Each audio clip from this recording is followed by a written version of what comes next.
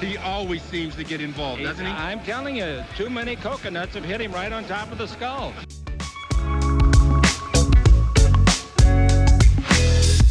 Well, I think Anthony will be a great acquisition. He can do it all. Avery, whose show is this?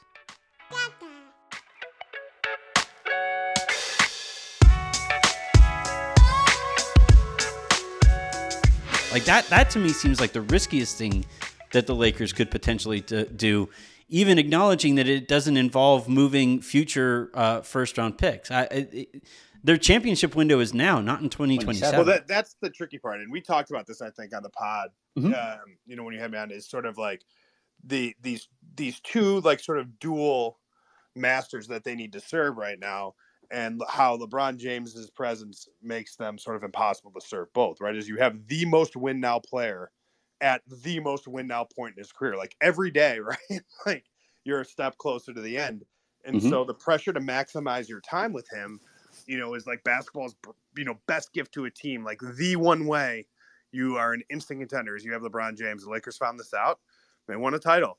I think you want to maximize that, but at the same time, you have to sort of look at your situation and whether it's, are you two rotation players away plus good luck from beating the Warriors, from beating the Suns, from beating the Mavericks. I don't know, to be honest. I don't know that that's true. And I think that's the hard truth that they need to kind of wrestle with. And the problem is that, like, you have this 6'8", guy that looms so large over all your decisions because you don't want to waste a second of him. You don't. It's again. Like, you can't do it again. You've already done it kind of twice. Yeah.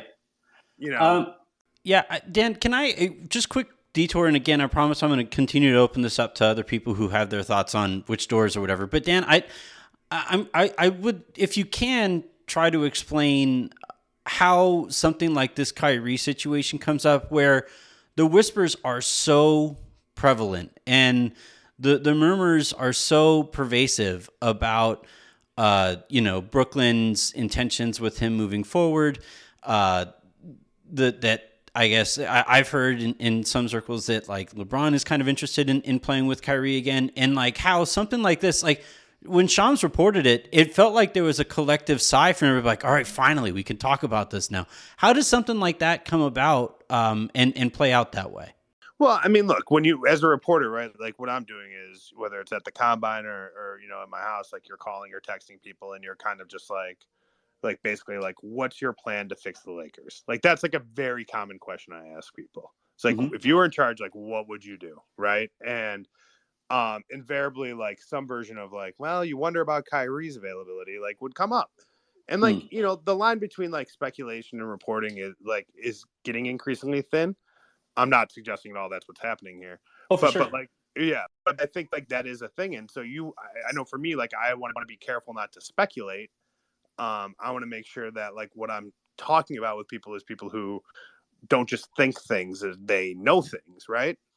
And I think like as this has gained a little momentum, kind of the word that he wasn't going to get maybe the extension that he wanted from Brooklyn, like you start to look for landing places. And like in this market with like the way the cap space is spread out around the league, it's not like he's got amazing options.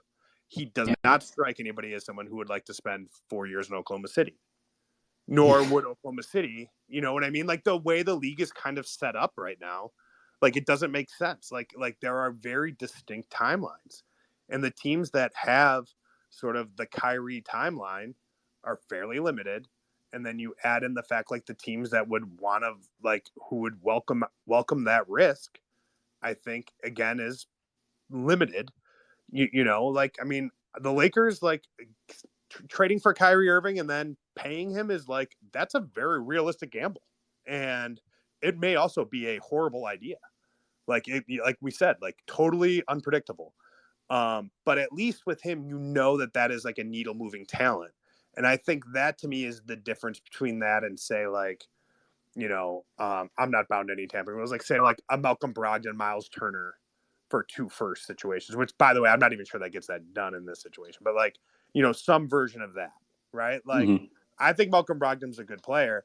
I think there's a really good chance that Malcolm Brogdon plays 45 games for you. And I know what his ceiling is. Whereas if Kyrie Irving is playing 50 games for you, like, this is a dude who's an all NBA second team guard if he's right. Just a different level of player.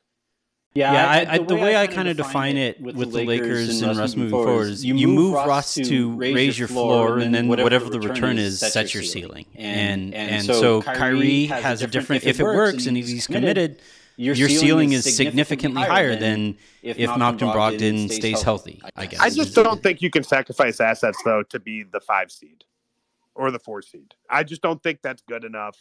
And I think that, kind of your ability to sort of reset here in the next 2 years is more valuable. And look, because there's no incentive right now to tank, right? Like, let's be 1,000% clear. Like, that shouldn't even be considered. You don't even have your picks, right? Like, why would you tank for New Orleans?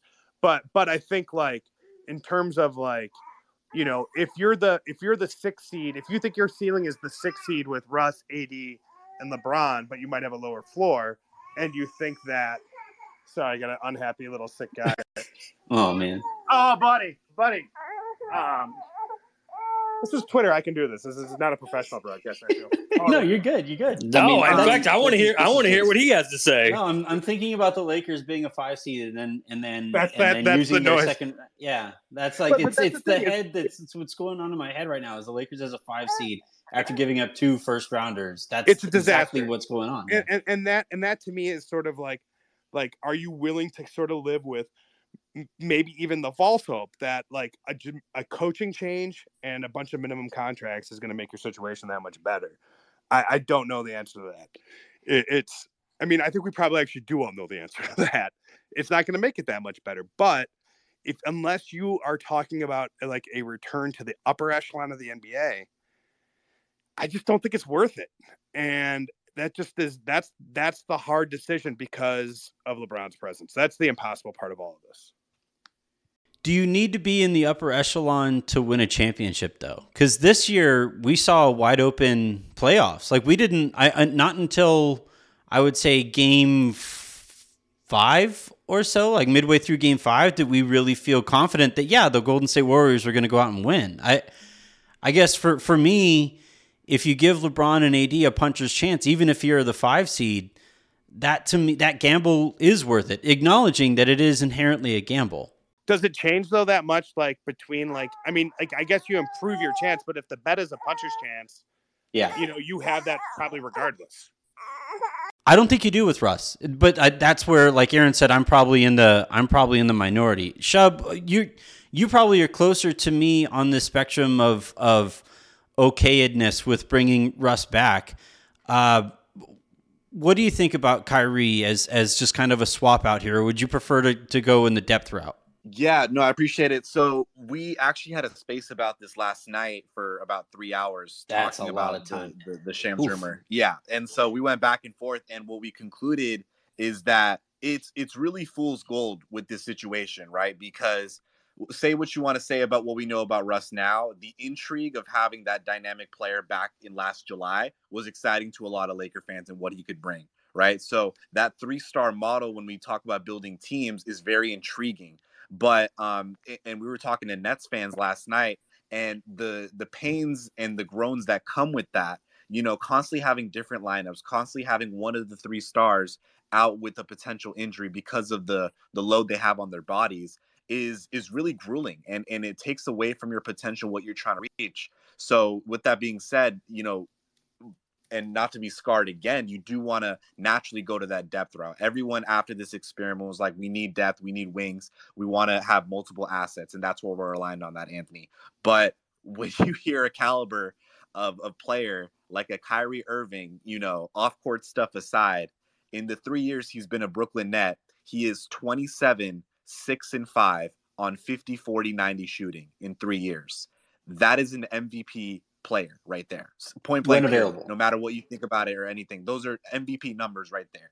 So when you hear those types of things, and there's interest there in getting it, And not only that, but the experience and no questions having to be there about how will the pieces fit, because when those pieces are together, LeBron has won a championship individually, both of them, and there's no questions about that. And it's all a matter about, players 4 through 9 now.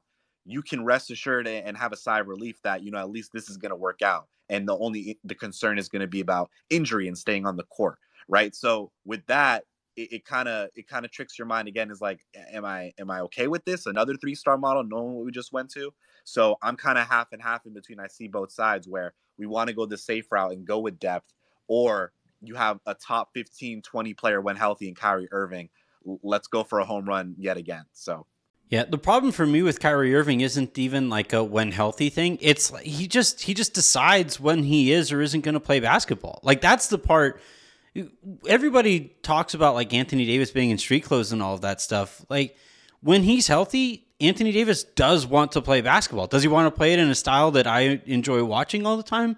Maybe not, but he at least wants to be on a basketball court. There are times where you can't say definitively whether Kyrie wants to be on a court. Like you listen to stats, those games that he's played for Brooklyn, 20 games in 2019-20, 54 games in 2021, the 2020-21 season. And then last year he played 29 games. And last year, no injuries. He just didn't want to get the vaccine, which politics aside from whatever, that's a decision that he made that hurt his team. And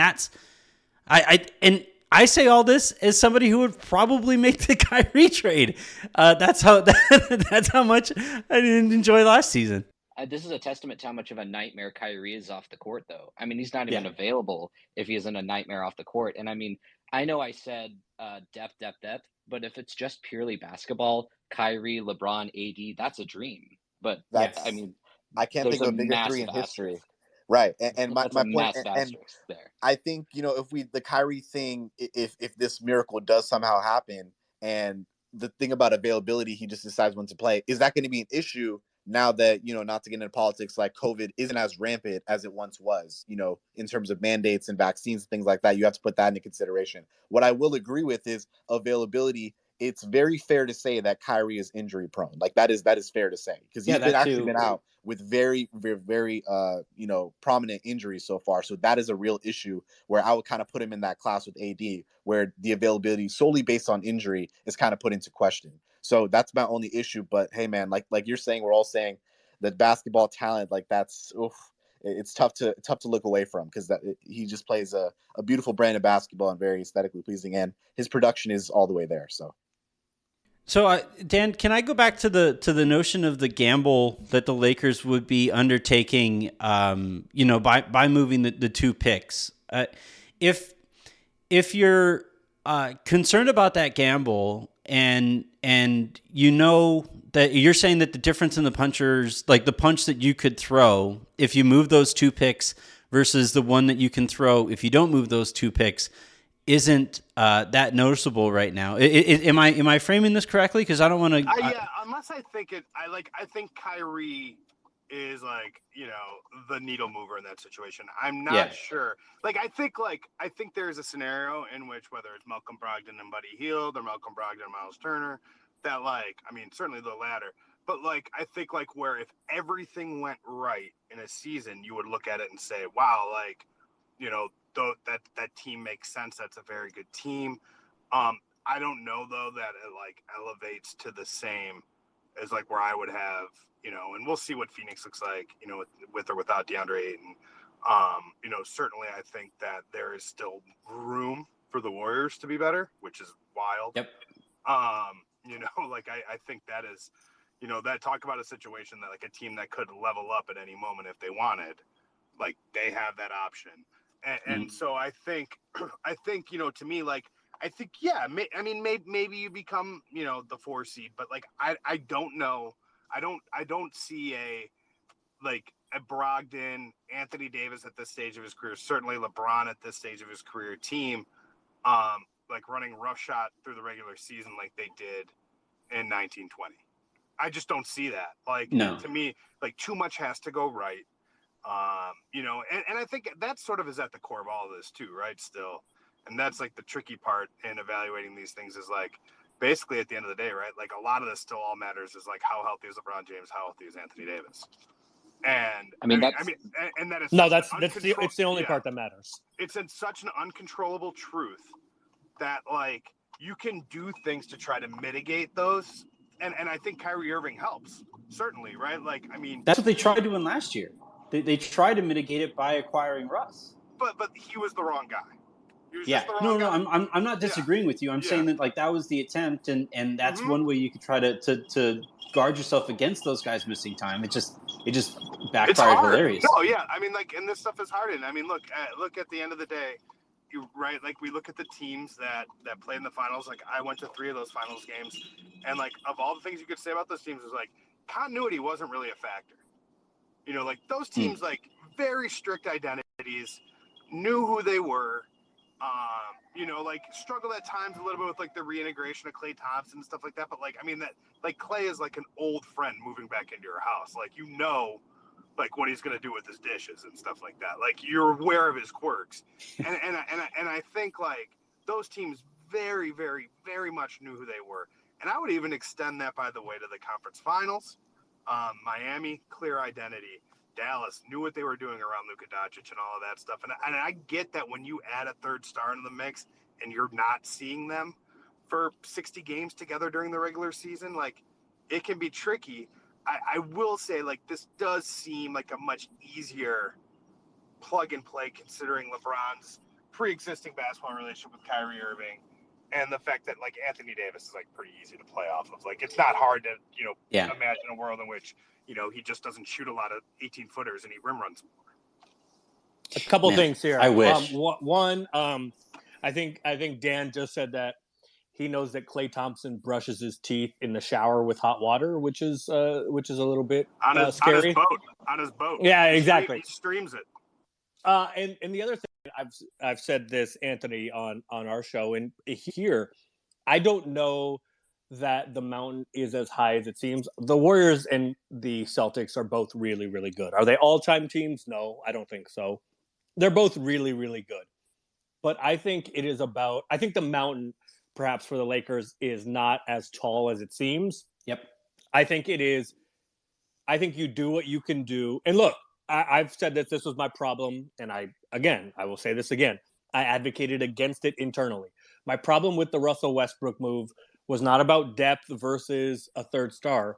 My problem was in games that matter, I don't want anyone taking the ball away from LeBron. And so I think that but I do think the mountain is not as tall as it seems. And I think that the focus should be getting the Lakers out of the play-in. Because if you have LeBron and AD healthy in a playoff series, everybody is going to be terrified. It doesn't mean that they're going to win? No. But I think the focus should be giving those dudes the puncher's chance that you're talking about, as opposed to, oh my God, we have to construct a team that can, go against these monsters. No, I don't think. Look, the Warriors should be better.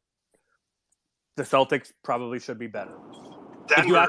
If you ask me who's going to be in the finals next year, I would tell you the Warriors. As of right now, I would tell you the Warriors in Milwaukee.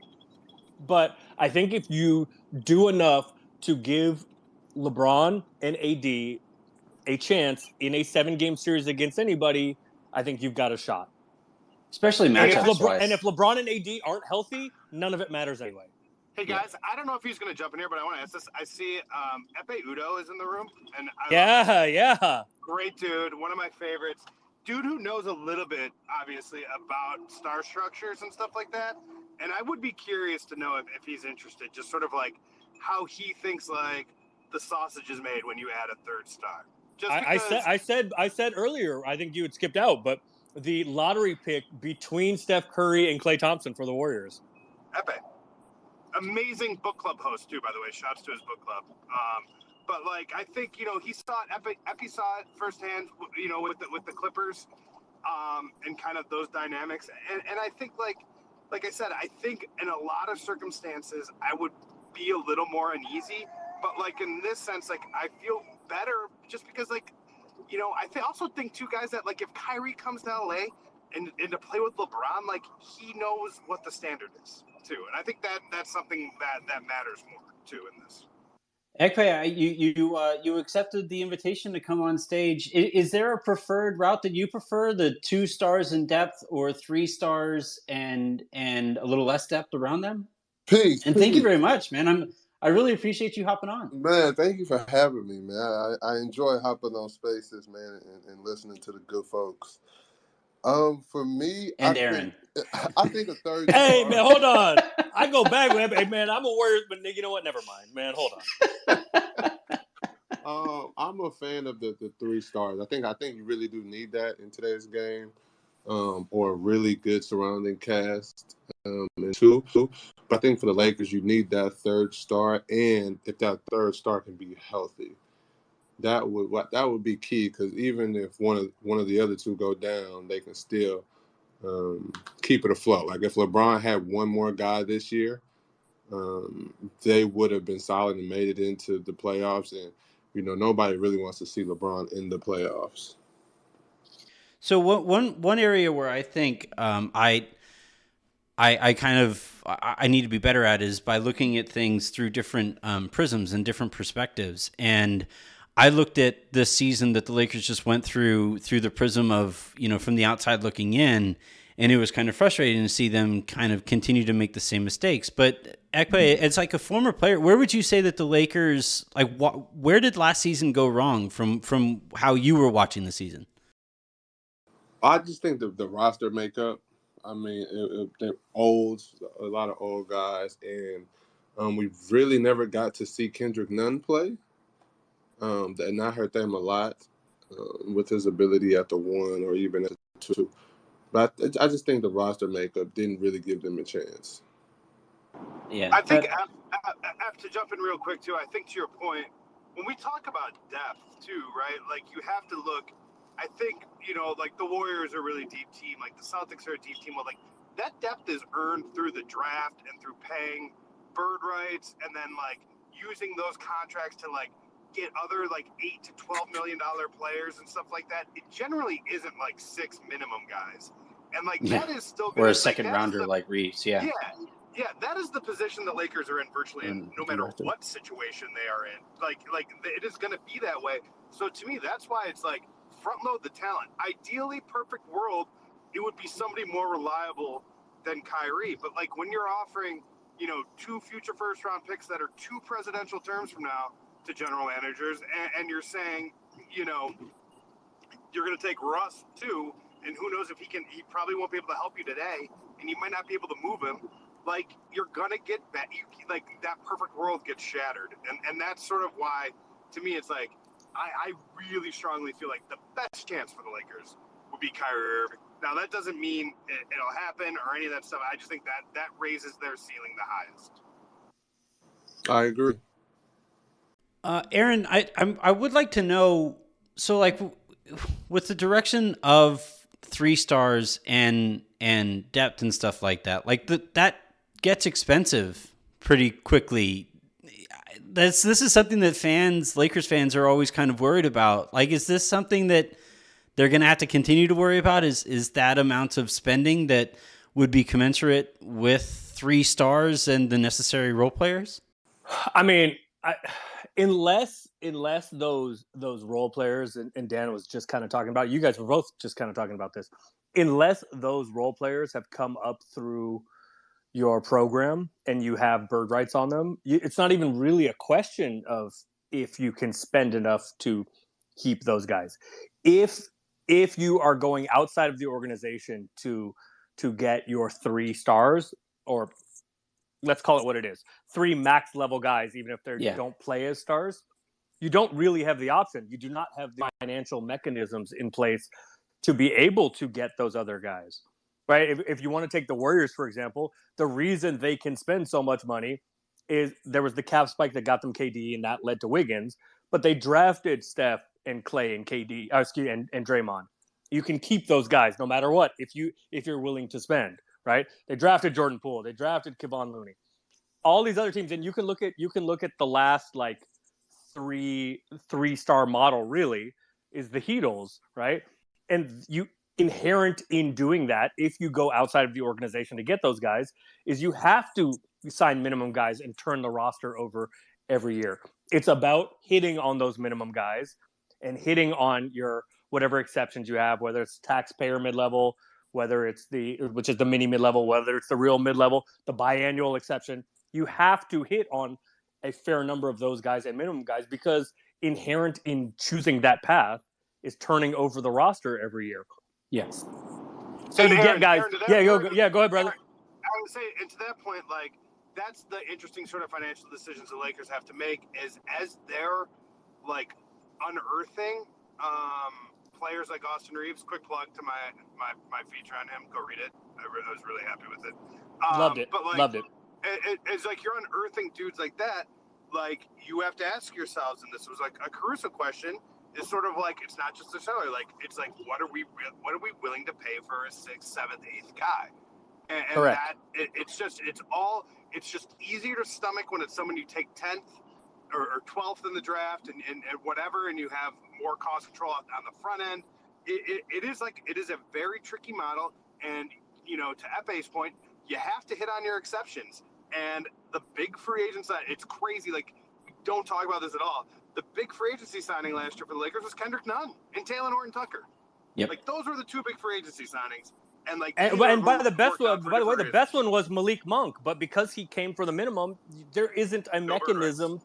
Yeah, there isn't. This is when you have to go outside of the organization to bring in your big three.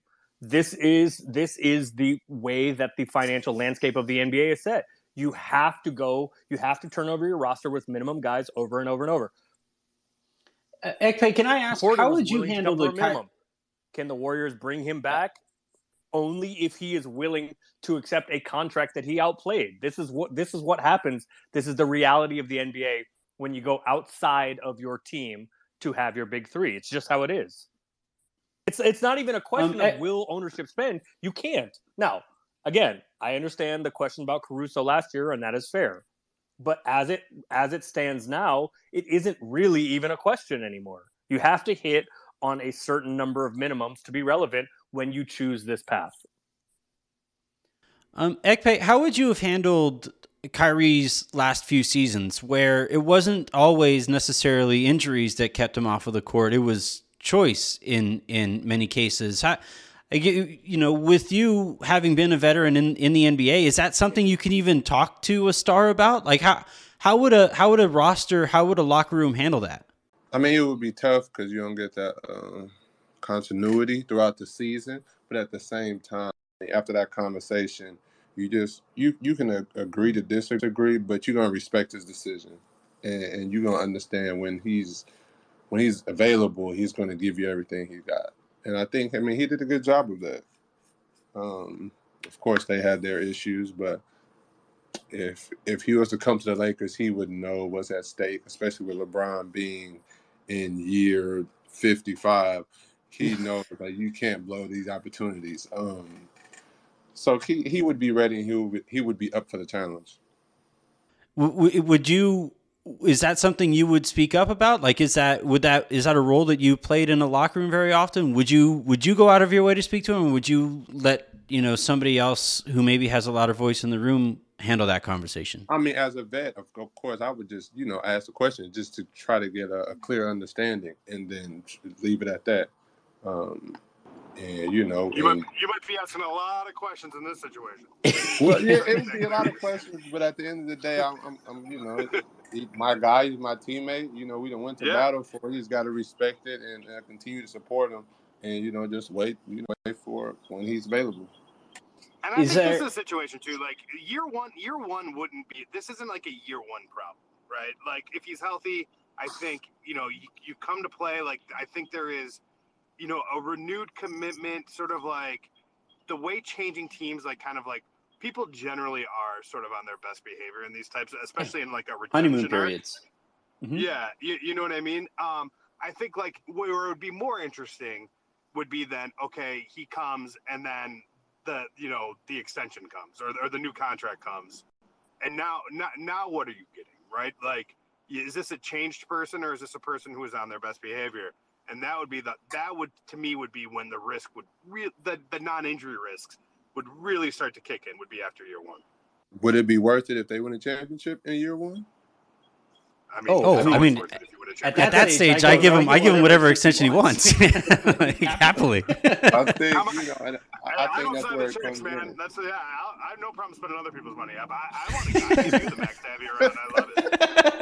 Oh my God! So I think that's just the biggest question. I mean, you have LeBron here, at age 37. Father time at some point in time is going to come knocking at his door. So you want to take advantage of these years. And whatever it takes for the Lakers, they are willing to do, and Kyrie would be a great fit. Even Bradley Beal as well. Those two, they would be great fits on that team. I agree. I'd be happy with the basketball fits on both, especially Beal. I guess the part that I don't think so either. I mean, their owner's talking about running him at point guard. That's if you're willing to do that much to make the system work for a guy, then you aren't probably moving him. But I guess for me, with this roster constructed in the way that it would have to be around Kyrie, and I don't think there's any point in keeping Talon. I think he would immediately be put on the trading block. I thought it was really interesting, Dan. I don't know if you noticed this too, but Darvin Ham went on that media tour this last week or so and never really mentioned Talen Horton-Tucker. Did you notice that?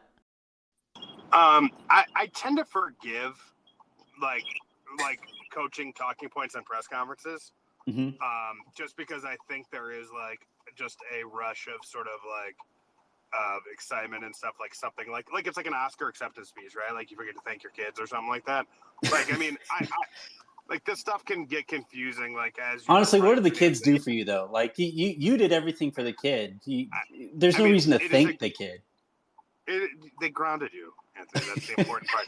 No, look, I've seen this stuff happen in different versions. I covered Duck Rivers, and I saw Duck Rivers call the Clippers general manager Gary Sack for an entire season, and I don't think he meant it disrespectfully. I think it was just something he couldn't quite get to. And I think, with not mentioning THT, it is interesting. But, I think to your point, though, Anthony, is, this is sort of the THT problem, is that, he's just inherently redundant.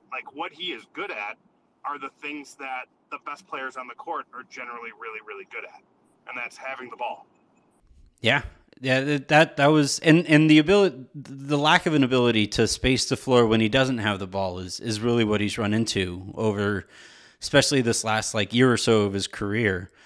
I greatly appreciate everybody hopping on in the way that everybody did. Ekpe, thank you very much. You're always welcome to hop on here and chat whenever you want. Dan, same thing. Standing invitation. Aaron, if we start getting bigger names like this, I got to start thinking about this a little bit more. I should be replaced. Yeah, you're not wrong. I'm not wrong. Obviously, and by the way, I would step away before I replace you. Most guys have real responsibilities and real work to do. So this was a happy to be fair, during the off season and draft season and free agency season, there's not much I can say anyway. So I'm kind of useless to begin with. More useless than normal, even. No, that's not true. But thank you, everybody, for hopping on, and thank you, everybody, for listening. If you missed anything, I'm going to turn this into a podcast and put it up on the Silver Screen and Roll feed, so keep an eye out for that. Also, keep an eye out for the conversation I just had with Ricky O'Donnell about the draft, and we get into some specific prospects that he has an eye on for the Lakers. And then, as we get closer to the draft, we're going to have a pressure cooker and all that other good stuff. So until all of that, I'm Anthony Irwin. That was Aaron Larsoul, Ekpe Udoh, Dan Wojcicki. This has been the Anthony Irwin Show Live.